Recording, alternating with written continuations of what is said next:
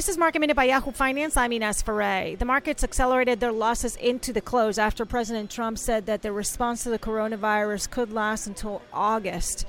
The Dow lost 3,000 points today at its lowest level since May 2017. The S&P lost almost 12% today.